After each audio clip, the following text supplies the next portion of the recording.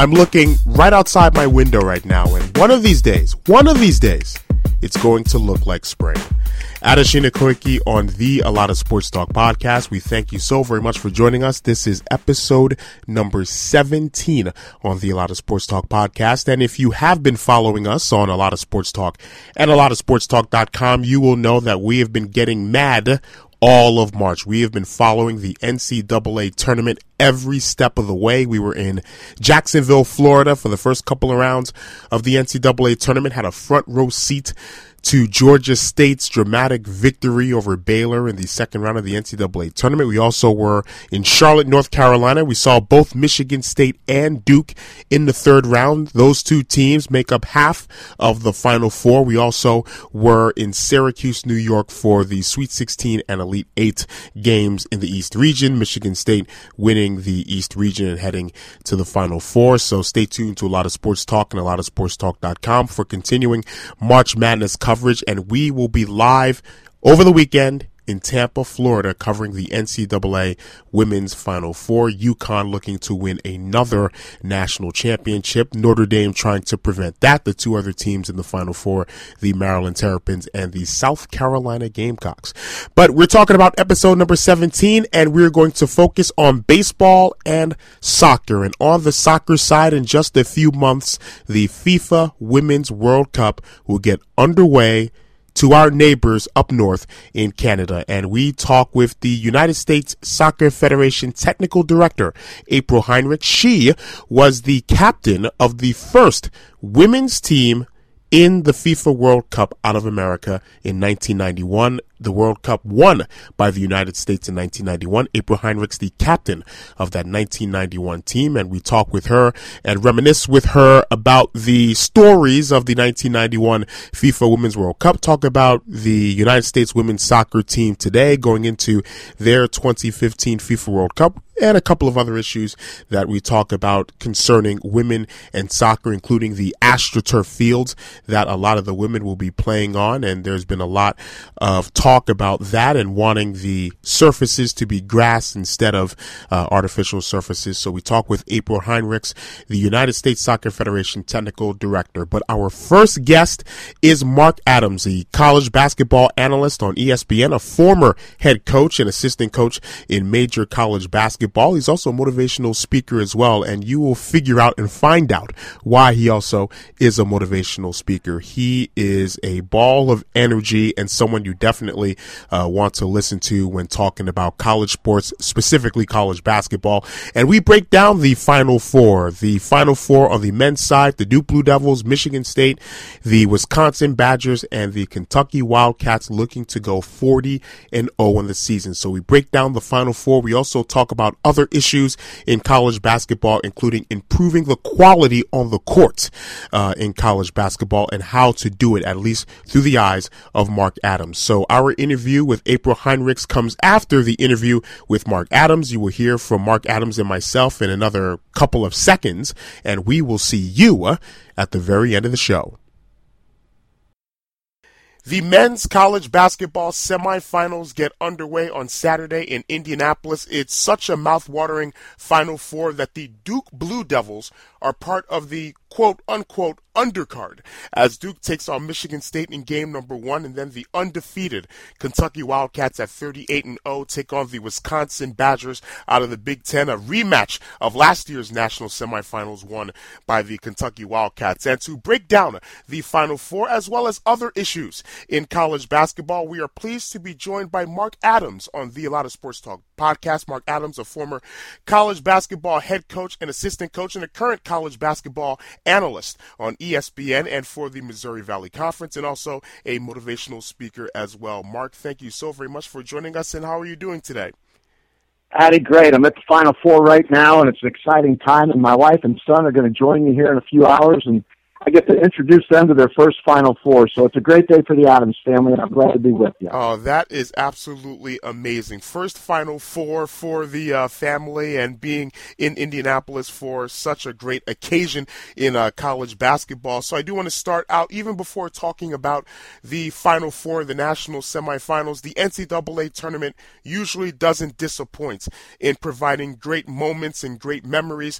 While watching this year's NCAA tournament so far, a couple of moments and memories that have really stood out to you in this 2015 NCAA tournament? Well, it probably wouldn't be a surprise to many people. I had the opportunity, Eddie, to call the Sun Belt Conference Championship, and that was the game when Ron Hunter actually ruptured his Achilles tendon in celebration of their victory of the Sun Belt Conference Championship and the automatic bid to the NCAA tournament. And, I've called the Sun Belt Championship for, 5 or 6 of the last several years. And to watch that unfold and to see the father and the son, what appeared to be jubilation on the floor, actually, Ron was writhing in pain, from rupturing his Achilles tendon. And then to go to the NCAA tournament and watch RJ, who had played awful in that game against Baylor. And then the last 2 minutes, loads up, knocks down a 3, and of course Ron falls off his chair. And all I could do is laugh. I just saw Ron, in fact, yesterday, and he's rolling around. He's got this little cart that he puts his leg on, and he's rolling around Indianapolis. It's just a classic. I mean, it was just so much fun. Not to watch a guy get injured, but to watch how everybody reacted to the injury.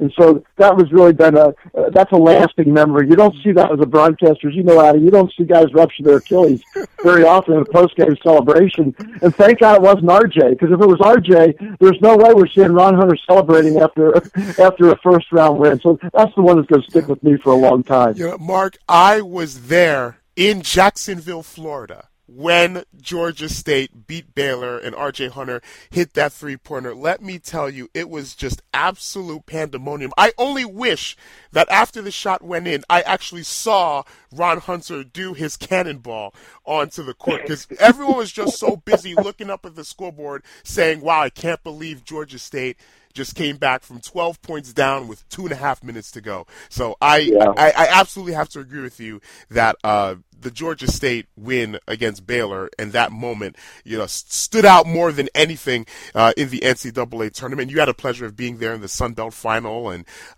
we had the pleasure of being there in Jacksonville, Florida for that second-round matchup. Speaking of matchups, I do want to transition to the Final Four national semifinal matchups, Duke and Michigan State, and then the Wisconsin Badgers against the Kentucky Wildcats. Of course, the big story, the Kentucky Wildcats looking to become the first Division I men's team to go 40-0 in a season. They're 2 games away from doing that.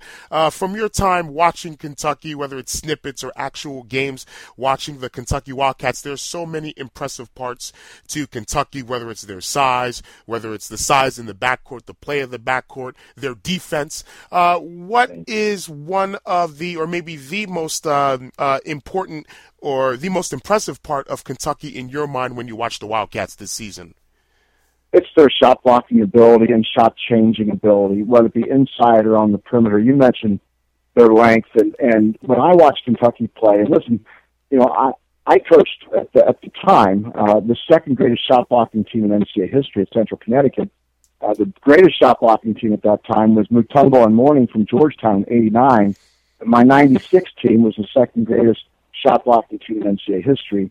And frankly, Kentucky makes those 2 teams look like they look like the Munchkins from the Wizard of Oz. I mean, it's incredible how much size Kentucky has, how many guys can block shots, and how intimidating they can be inside and on the perimeter.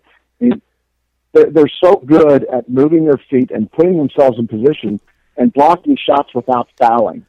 And that's the key. They learn how to separate from the ball. To be a great shot blocker, you've got to learn separation. You can't belly up to an offensive guy. You've got to move away from the ball. And then you've got to have patience to wait for the ball. And then you've got to have timing to go up and get it.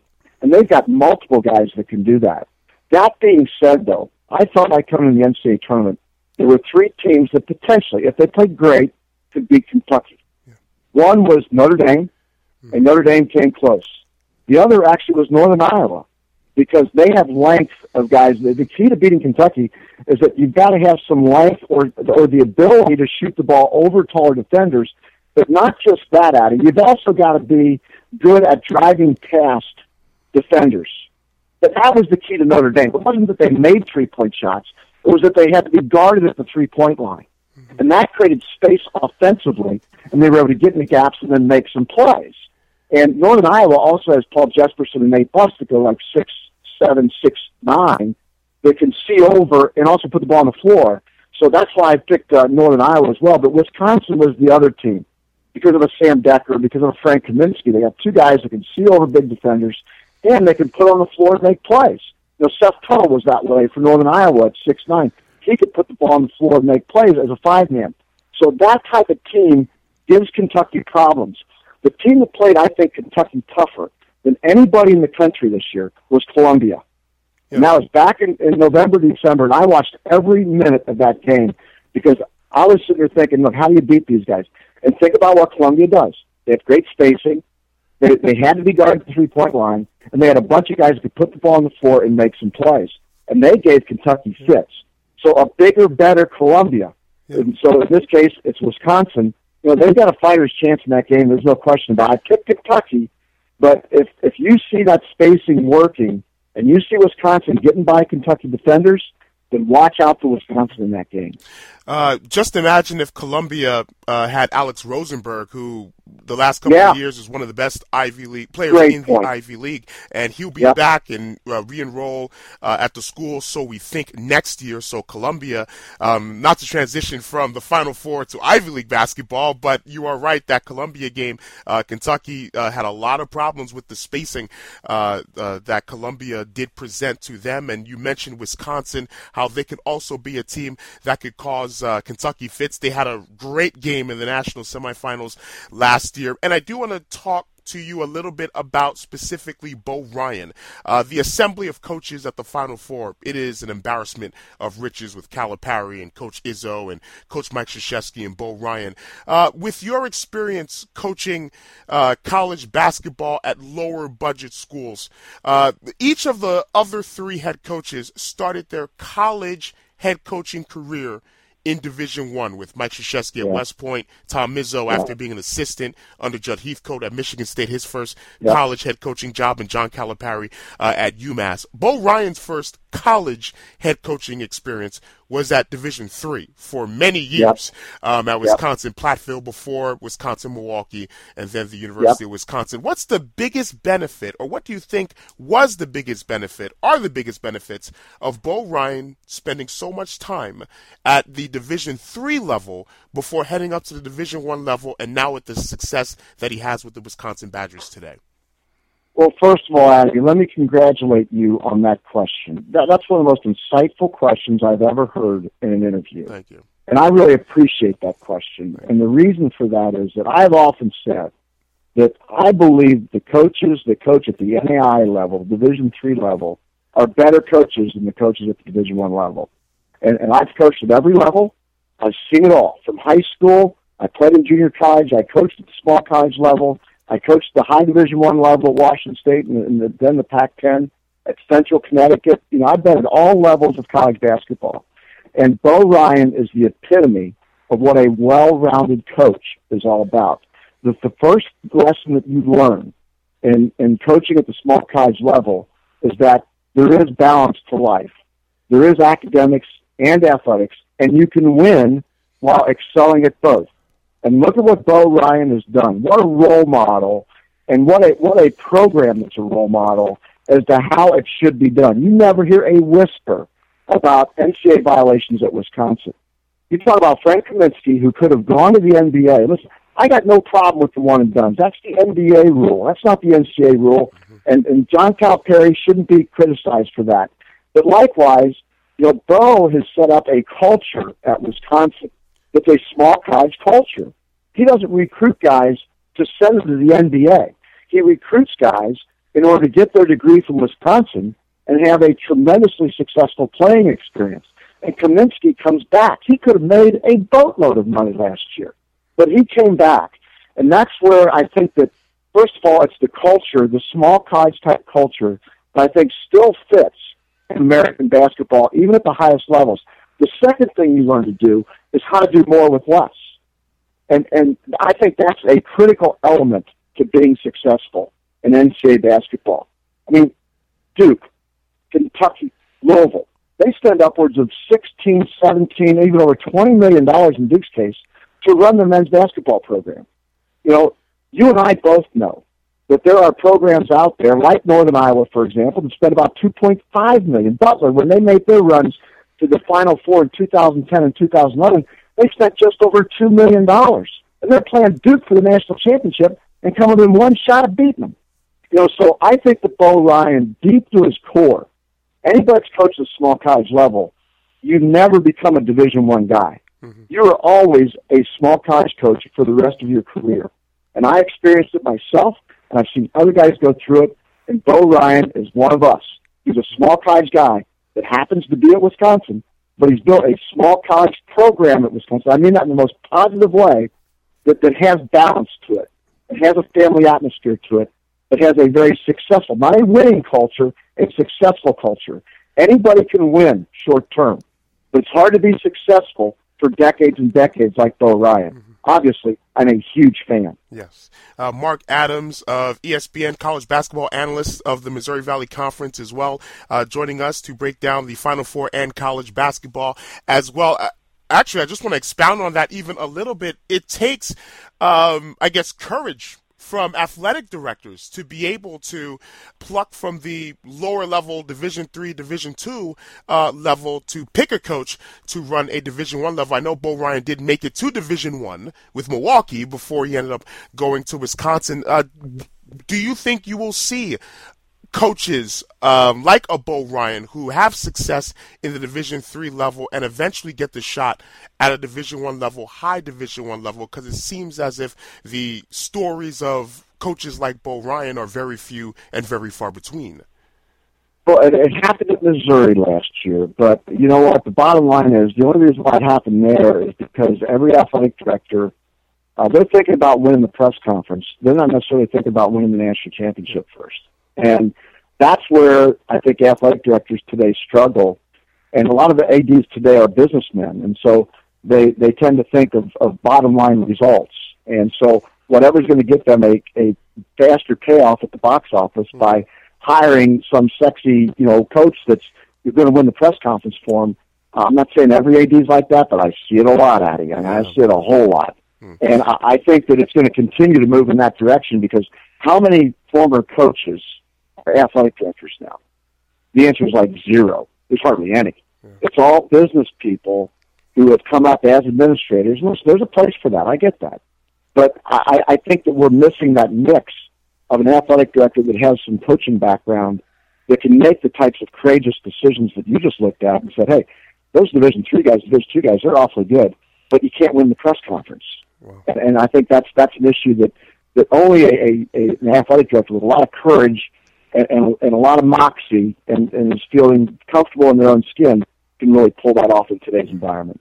We'll transition to coaches that may win the press conference very soon. Of course, Shaka Smart going to the University of Texas. The news breaking Thursday night. We'll get to that in just a second, but I do want to talk a little bit about the other matchup in the national semifinals with Duke and Michigan State. Duke, the 1 seed, not necessarily. They were challenged a little bit in the Sweet 16 by a very talented Utah team, and then by Gonzaga as well in the Elite Eight. San Diego State, a really good defense. Duke was able to see past them in the third round. Michigan State, a really tough road to the Final Four after defeating Georgia, defeated the number 2 seed and one of the best defenses in the country, the University of Virginia in Charlotte, North Carolina. They go up to Syracuse and defeat Oklahoma, defeat Louisville to head to the Final Four. In terms of Michigan State, how much of us, even with Tom Izzo as head coach, and even with Tom Izzo now taking his 7th team to the Final Four, are you a little bit surprised, at least this year, that Michigan State made the Final Four, or is it a case that they just got hot at the right time? The short answer is yes, I am surprised. But the long answer is that once Travis Trice got the opportunity to just play basketball, and not be the point guard where he has to make every decision and facilitate everything. And some guys thrive in that environment. Other guys get distracted in that environment. And ever since Travis has had the opportunity to make basketball plays, instead of worrying about getting everybody else involved and what set they're in and that type of thing, Michigan State really simplified their life a lot. And the one thing about Tom Izzo that you have to admire is how he has simplified basketball for his players over his career. And defensively, they're solid, but what do they do great? They rebound the ball. In every single team that he's ever had, and when we talk about rebounding, part of it is talent, but a lot of it is concentration and effort of just doing the fundamental things to block off, to make contact, to rebound the ball with two hands. All those little things that you and I have taught as coaches and as fans and have appreciated that way. That's really what Tom has done. He's simplified things. The flip side of that is that when you look at Duke, obviously, talent-wise, Duke is better. I think that it comes down to, is Duke mature enough? Is Jahlil Okafor and company, are they mature enough to understand that just because they beat Michigan State once, that doesn't entitle them to the championship game on Monday night? And I think it's really going to be a matter of, can Duke maintain that hungry attitude to get to the championship game? I like Duke in this matchup, but man, it's hard to count out Tom Izzo, especially with the way Travis Trice is playing. And, they've got every motivational factor on their side. They got a little chip on their shoulder. But I just have a feeling that Duke is just too talented. I think they're going to win that game. Yeah, you mentioned Travis Trice. Trice, maybe Sam Decker. There may not be one or two other better players, at least in the NCAA tournament, than a couple of those Big Ten players. Travis Trice has been playing out of his gourd, just playing so well in the NCAA tournament. And of course, a lot of people will preach guard play in terms of having success in elimination scenarios, and Michigan State definitely has that with Trice and Denzel Valentine, if he can make perimeter shots as well. So Duke, Michigan State, that's game number 1, and game number 2, Wisconsin and Kentucky. So I do want to transition to coaching once again and down your wheelhouse. We mentioned Shaka Smart from VCU and the news coming down the pipeline that he will accept the head coaching job at the University of Texas after Texas did dismiss Rick Barnes. But in other coaching news, coach that was considered to be a candidate for the Texas job, the Alabama job, Greg Marshall of Wichita State, staying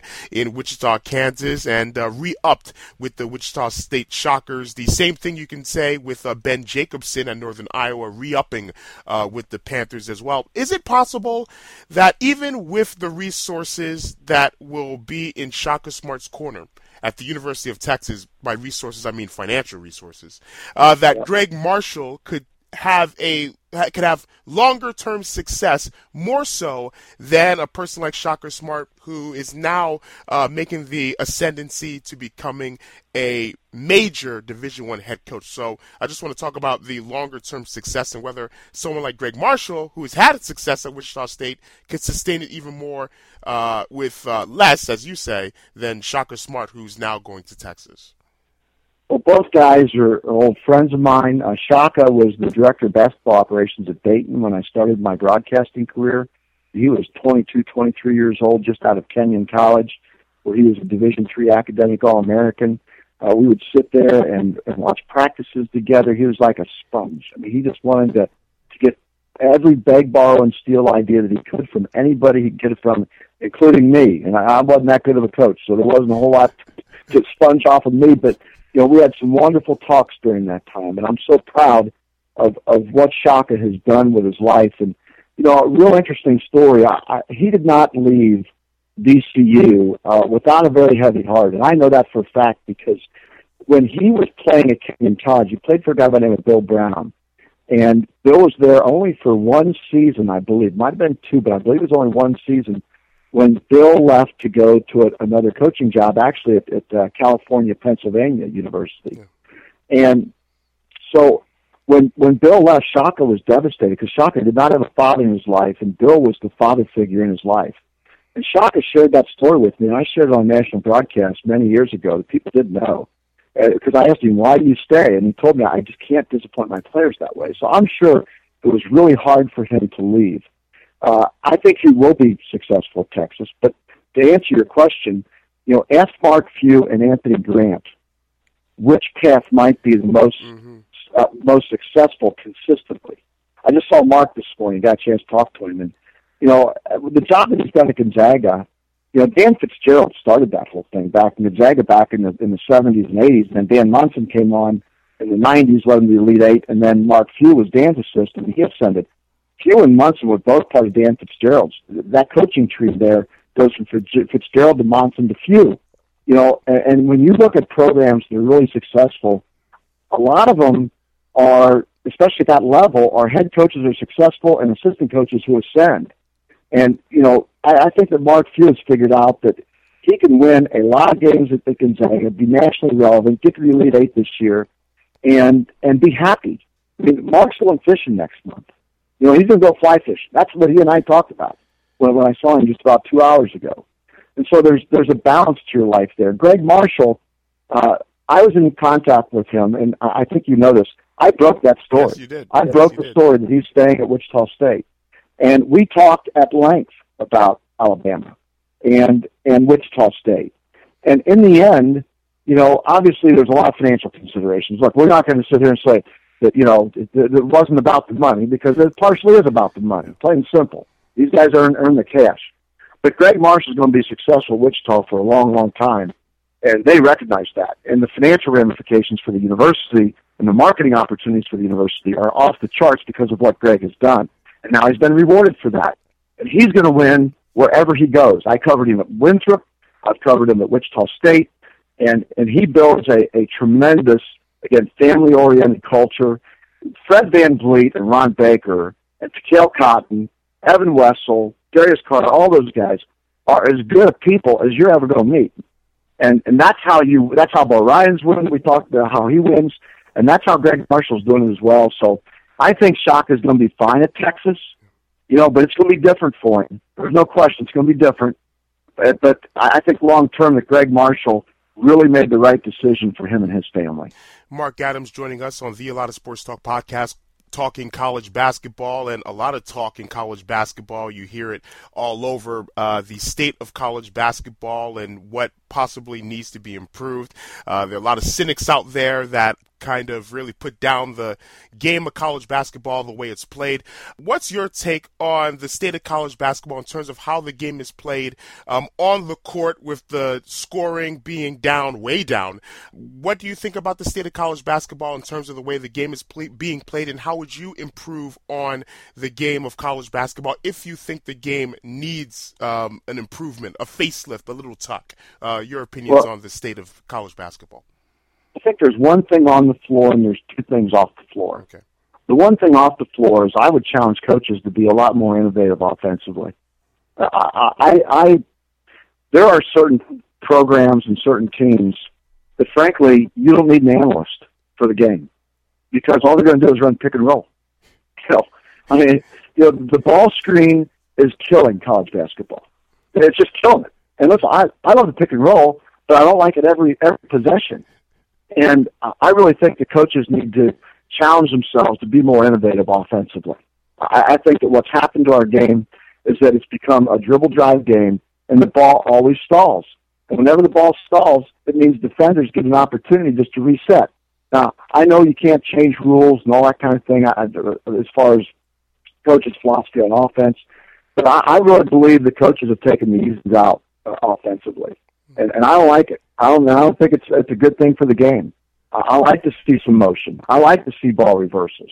I don't mind if guys put the ball on the floor, but let's get the ball moving. Let's get players moving. Let's get back to playing basketball versus, a one-on-one clear out and maybe a high ball screen, whether to the sideline or a flat ball screen or whatever it is.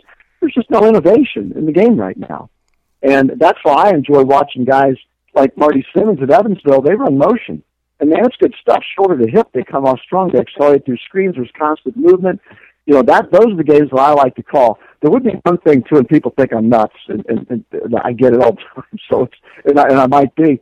But, I also understand how people think. I mean, I'm a businessman. I'm in sales, I understand motivation. And people say, how do you improve scoring? Well, you incentivize scoring.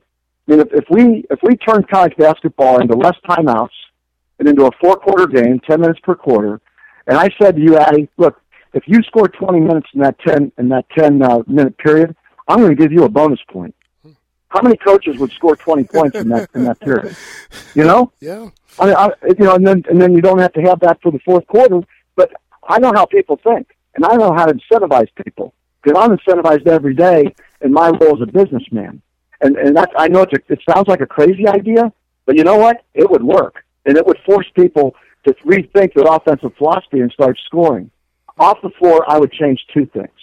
Number one is I would make sure that any coach that cheats, if there's academic fraud, if there's financial fraud, if there's things that are going off the floor that are immoral, you can say fraudulent drug tests or whatever you want to be. And if everybody thinks I'm talking about Syracuse, I'm talking about anybody that does these things. The head coach, regardless of knowledge, regardless of the mea culpa and plausible deniability, the head coach should be banned for life from coaching Division I. Until we make the punishment for cheating and immoral behavior more severe than losing, we're going to continue to have people that cheat. It's just that simple. And I'm not calling out any one program. I have friends right now. I have one really good friend right now who's in deep stuff, and it's in Knoxville, Tennessee. And I would say the same thing about Donnie Kendall as I'd say about anybody else. I believe that if you cheat, period, that you should be banned from Division I coaching. Doesn't mean you can't go to the NBA. Doesn't mean you can't coach at high school. Doesn't mean you can't coach at a junior college or an NAI school. But to coach Division I is a privilege, and I think that should be taken away, regardless of how much deniable plausibility you have. And then the last thing I would change is scheduling. College basketball is really the only sport in the world where you can buy an NCAA bid. And here's what I mean by that. The Power 6 conferences, and I include the Big East in that group, the Power 6 conferences play 85% of their non-conference games either at home or on a neutral site. Now, Eddie, I'd still be in coaching right now if I played 85% of my games at home or on a neutral site. And so, because they can buy games, they can use all the television money that they get through football and other resources to buy teams to come in their arena and beat them, play 84 to 85% of their games at home or on a neutral site, and the only time they play on a neutral site is during the Challenge Series. And so I would change that there would be no buy games in Division I basketball, that everything is either a home-and-home series or it's a neutral site game. And then let the computers determine from that level playing field, because right now what's happening is there is a scheduling consortium of the Power 6 where they're going to hold their money out. They're going to buy their home games. They're only going to play each other on neutral sites, which skews every computer ranking. So all this RPI stuff, it's all false. It's rigged. It's plain and simple. And that hurts college basketball as a whole. And that's what I would change if I were king of the world of college basketball it only took me about 3 days to do it. Yeah. I mean, God created the world in 6 days and took the rest on 7. I could certainly change a couple of rules in 2 or 3 days. Well, there's a lot of things to incentivize scoring and de-incentivize cheating, as you say. So just a lot of risk reward, essentially, to put in college basketball to make sure that the game is improved, but at the same time, the quality of the game and the integrity of the game is maintained. It's a very interesting take that you have, and believe me, I don't think you are someone that has crazy takes on certain things, because the game needs to be improved, and all the ideas that need to be presented onto the table need to be pushed into the front of the table and into the pot. Mark Adams, I cannot thank you enough for sharing your insights on the game of college basketball and on the Final Four. We wish you all the best and having fun at the Final Four, and please have a whole lot of fun with your family and getting to know and getting your family to meet some of the movers and shakers of college basketball, some of the greats as well in college basketball and pro basketball. I'm sure you have a great time. Mark Adams, thank you so very much for joining us, and we hope to talk to you and have another conversation with you down the road.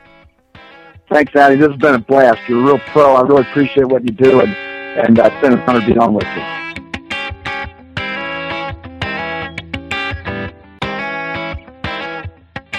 In less than 5 months' time, the 2015 FIFA Women's World Cup will commence north of the border in Canada. And in terms of the depth of talent amongst the teams and nations participating in the FIFA Women's World Cup in 2015, this might be the most competitive FIFA Women's World Cup on record. And one of the nations that has a lot of expectations going into the tournament, of course, the United States of America, the 1991 and 1999 champions of the FIFA Women's World Cup, actually looking to make amends for the last FIFA Women's World Cup where they lost in a penalty shootout in the final against Japan. And joining us right now on the ALOST Sports Talk podcast to talk a little more about women's soccer is one of the best players ever to put on the red, white, and blue for the United States of America on the soccer pitch, April Heinrichs, captain of the 1991 team that won the inaugural FIFA Women's World Cup in 1991. She used to also coach the national soccer team from 2000 to 2005 and is now the development director for women's soccer at the United States Soccer Federation. First of all, April, thank you so very much for joining us. And how are you doing today? I'm good. Thank you. Thanks for having me. Oh, no problem. And I mentioned you're a member of the 1991 team that won the Women's World Cup, the inaugural Women's World Cup in 1991 in China. What has amazed you the most in terms of the growth of women's soccer between that time in 1991 to today? Yeah, I would say first and foremost just the growth, as you mentioned. It's very popular. I think women's soccer is part of common language around water coolers on Mondays. Not every Monday, but certainly regularly. And the media and sponsor attention has been amazing. I think that this World Cup will come and go in June, and most Americans will hear something about it. Whereas in previous World Cups, I think there's still niches of people that wouldn't know about it. In 1991, when you played that first FIFA Women's World Cup, it must have been a dream come true. But then at the same time, you were playing in 1991 in the Women's World Cup in China, which, of course, didn't have the most friendly diplomatic relations at the time with the United States. So were there some sort of mixed emotions being a part of such a great event and being in China during that time in the late 80s and early 90s? Well, politics had nothing to do with sport back in those days. The Chinese people couldn't have been more gracious. The fans came out in the thousands to watch us play. I think there were 55,000 Chinese people at the World Cup finals. All of the games were well attended. We were superstars, from landing at the airport to traveling in the bus to and from the hotel and to and from stadiums. The way that the Chinese embraced the women's game actually led FIFA and U.S. soccer and sport leaders to believe that women's soccer could be popular. When the Chinese people came out and treated us with such respect and treated us by attending our games, I think that led other people to believe that maybe this could happen in other countries. Once again, April Heinrichs joining us, talking women's soccer on the ALOST Sports Talk podcast. You mentioned the reception that the country and the Chinese people gave to you and to the teams at the inaugural FIFA Women's World Cup. Did that meet expectations? Did that exceed expectations? Oh, far exceeded anything we thought would happen. Certainly in the late 80s and early 1990s, women's soccer wasn't nearly as popular as it is today. And so, we would travel as a team, and people would think we were a high school team if you were inside the United States. So the way that we were celebrated in 91 and the way that the Chinese people and FIFA put on that World Cup, it felt like a World Cup. It felt like today's World Cup for me. I wouldn't change my experience for today's experience. Who were your inspirations when you were growing up and playing soccer? Was it just something where you enjoyed the sport of soccer and just moved up the ranks and then was part of the United States women's soccer team. Were there any players or teams or nations that you either followed back when there wasn't as much exposure to international soccer then as there is right now? Any players or teams that you watched back in the 80s that kind of inspired you to play soccer? Well, that's a good question.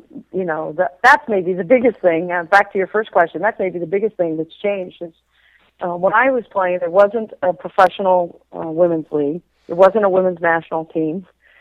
We didn't have really men's soccer in America. And we didn't have a lot of soccer being imported from the United States, from around the world. And so I was certainly aware of Pele, but I can't say that he served as a role model. I mean, I didn't know enough about him. There just wasn't video. There wasn't access to other soccer. So my role models were actually basketball players and coaches. I was very fond of John Wooden and thought I wanted to go to play basketball at UCLA. So, you know, it's changed a great deal. Today the young people have Mia Hamm and Christine Lilly and Julie Foudy that they still remember, and then even the younger ones don't remember that far back. They certainly look to Addie Wambach and Alex Morgan and Christy Rampone as role models. You mentioned a lot of those players, and going back to a lot of the players that you mentioned back during the 1999 Women's World Cup, when a lot of generations of fans were first exposed to the quality of women's soccer right around that 1999 Women's World Cup, and of course that famous ad campaign of wanting to have the President Bill Clinton watch the Women's World Cup and the Women's World Cup final. So a lot of people first were exposed to women's soccer during that time, during the 1999 Women's World Cup. I do want to mention one of the players that was a part of the 99 team, as well as the 1991 team, Michelle Akers, who led the women's team in goals in the 1991 FIFA World Cup with 10 goals. For the generations of people and soccer fans that grew up with the 99 team and saw Michelle Akers, they may not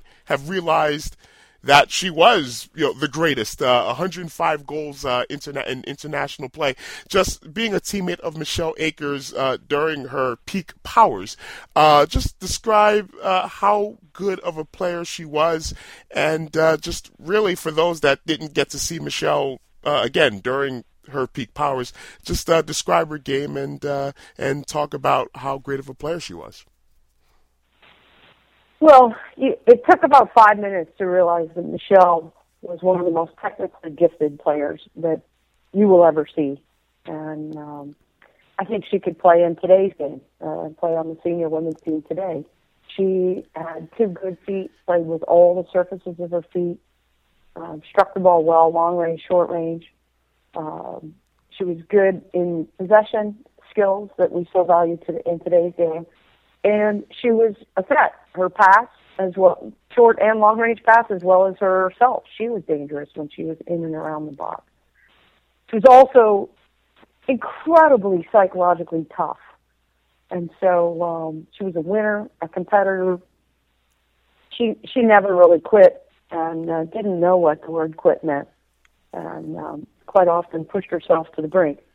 But certainly by all standards, from 15, 16 years ago, that's 1999 by now, to today's standards, she's still one of the best we've ever seen play.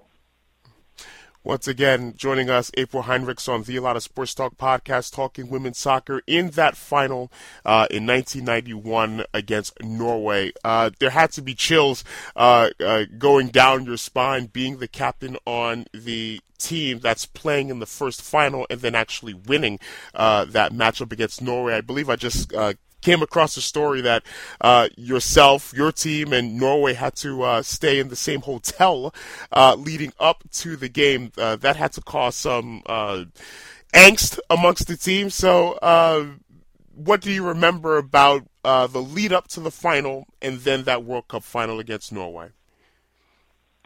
Well, 91 World Cup was unique. It was held in China. It was played in various venues in women's soccer, we do stay in the same hotels.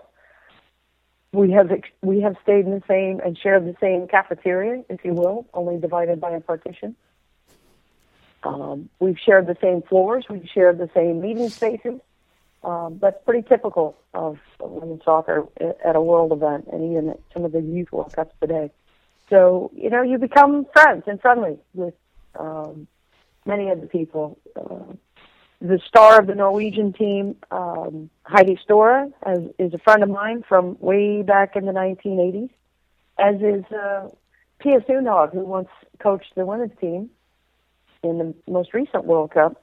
She and I actually played against each other in the 80s in Italy, in the 80s during international play. And then, of course, we met in in China in the 91 World Cup as captains, where we shook hands and then competed against each other. So, those women's soccer is pretty friendly on and off the field. We're quite friendly with each other. And now with the women having a professional league and some of our players going to Europe to play, they're even more familiar with each other.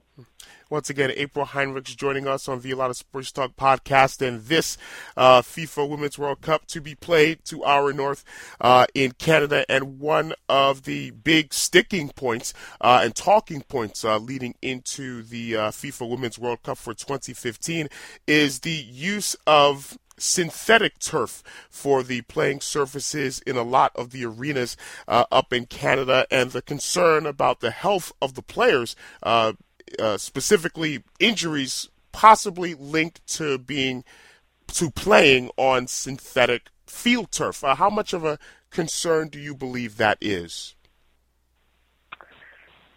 Well, I think the turf is a challenge because nobody enjoys playing on turf.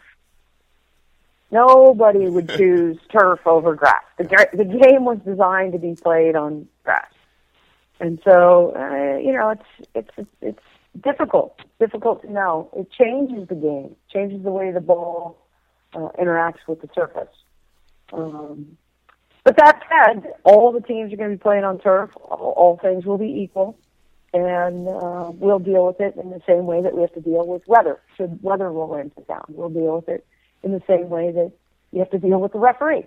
Mm-hmm. So I'm sure our players will be just fine. Yeah. In, I guess, future World Cups, would that be a point of emphasis with FIFA? Or you would hope that would be a point of emphasis with FIFA, that future World Cups should have all of the arenas have natural grass surfaces? I would think that's the message. That's the message that they've heard by now, is that we understand that in some countries there's not grass and they're not capable of watering grass, and so that an artificial surface is required for the game to be played. Hence the approval of artificial surfaces being sanctioned by FIFA. But we also understand that the Women's World Cup is a once every 4 years opportunity. It's an opportunity to get thousands of more fans to go towards and become fans of women's soccer and soccer in general, which is part of FIFA's mission and goals. And that millions of people will be paying attention this summer.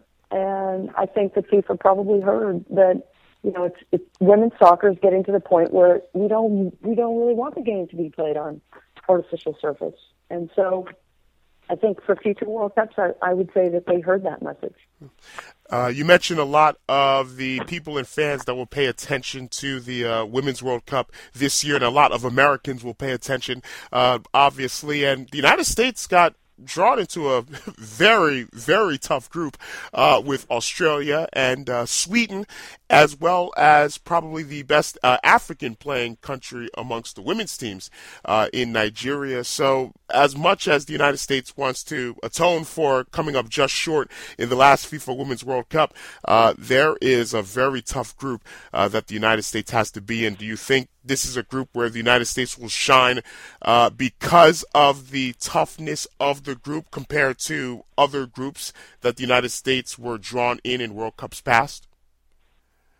I guess it depends on how you define shine. If a 5-0 win against the team that's participating in its first ever World Cup is a shining moment, then no, we're not going to have that opportunity in this World Cup.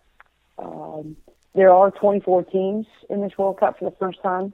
FIFA's gone from the 16-team format to the 24-team format. And so there are going to be some really tough groups. Certainly the U.S. has been put in a tough group.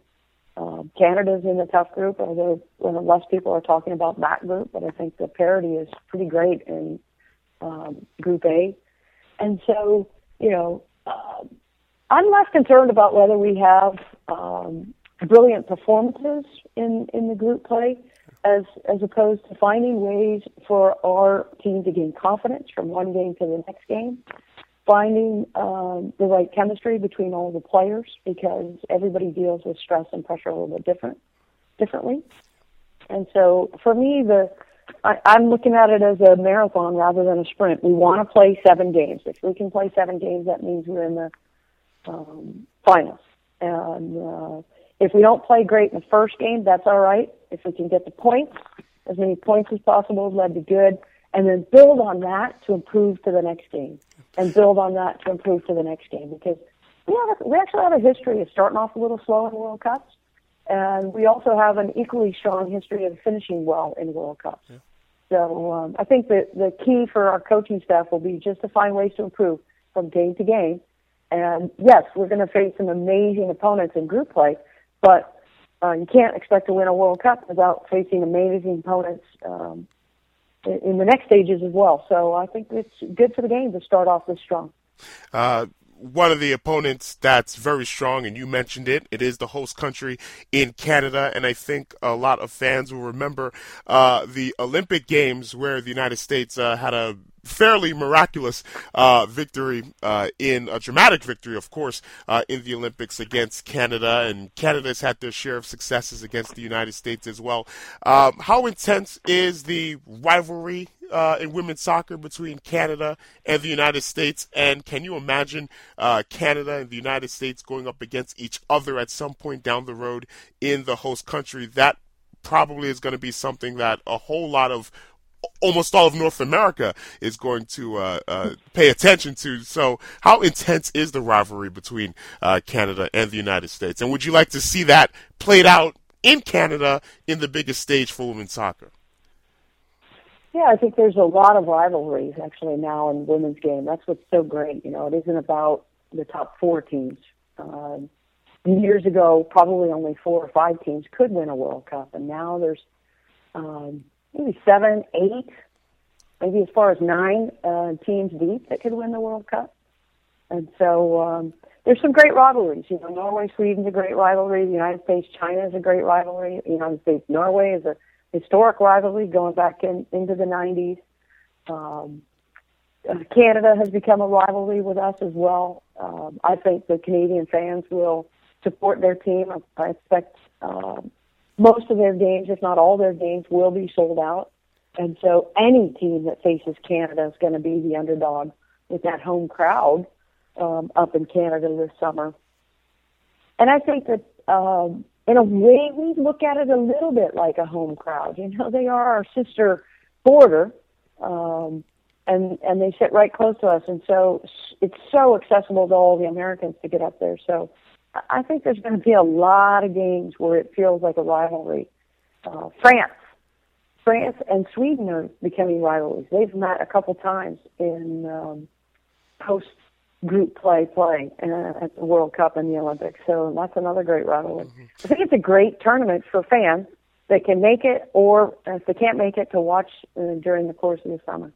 Absolutely, and I just want to end on this. I know in the last FIFA World Cup for men in Brazil, the United States fans from the United States bought more tickets to the FIFA World Cup than any nation outside of the hosts in Brazil. And I'm sure you expect the same deal in terms of Uncle Sam's army coming from the south to the north and filling the stadiums up in Canada.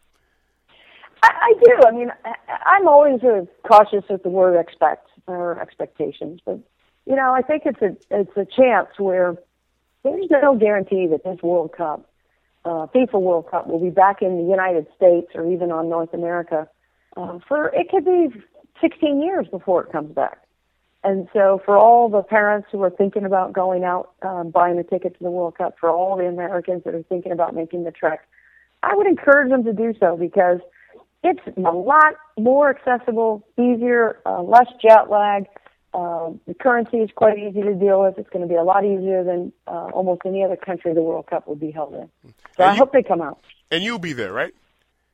I'll be there. All right. Yes. April Heinrichs, Development Director for Women's Soccer at the United States Soccer Federation, and one of the great players to ever wear the red, white, and blue on a soccer pitch. April Heinrichs, it has been a pleasure talking with you about the game of soccer. Thank you so very much for joining us, and we will definitely catch up with you down the road. Thank you.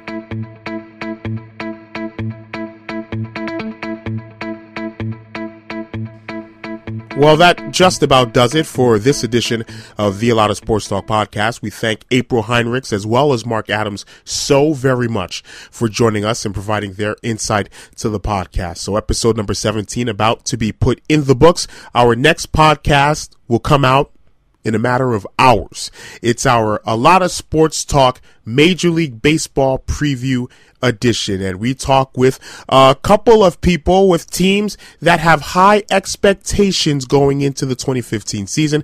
We talk with Masson's FP Santangelo to talk about the Washington Nationals going into this season. They made a big splash getting Max Scherzer from the Detroit Tigers in free agency. We also talk with Shannon Dreyer, Seattle Mariners beat reporter on KIRO radio in Seattle, talking about a team, the Seattle Mariners, with high expectations going into this season. 87 wins last year, just missing out on the wild card in the American League, but a lot of things are expected from the Seattle Mariners in 2015. We'll have another guest or two on the show as well, but it is our Major League Baseball preview 2015. That is our next podcast coming out really in just a matter of hours. So stay tuned for that, and stay tuned to A Lot of Sports Talk and ALotofSportsTalk.com for continuing coverage of March Madness, the 2015 NCAA tournament, and we will have our boots on the ground in Tampa, Florida, covering the NCAA Women's Final Four. So once again, we can't thank you enough for joining us once again. My name is Adeshina Koike. We will see you literally in just a matter of hours for our next podcast, the Major League Baseball Preview Special. Thank you so much for joining us, and we'll see you down the road. You take care. Bye-bye.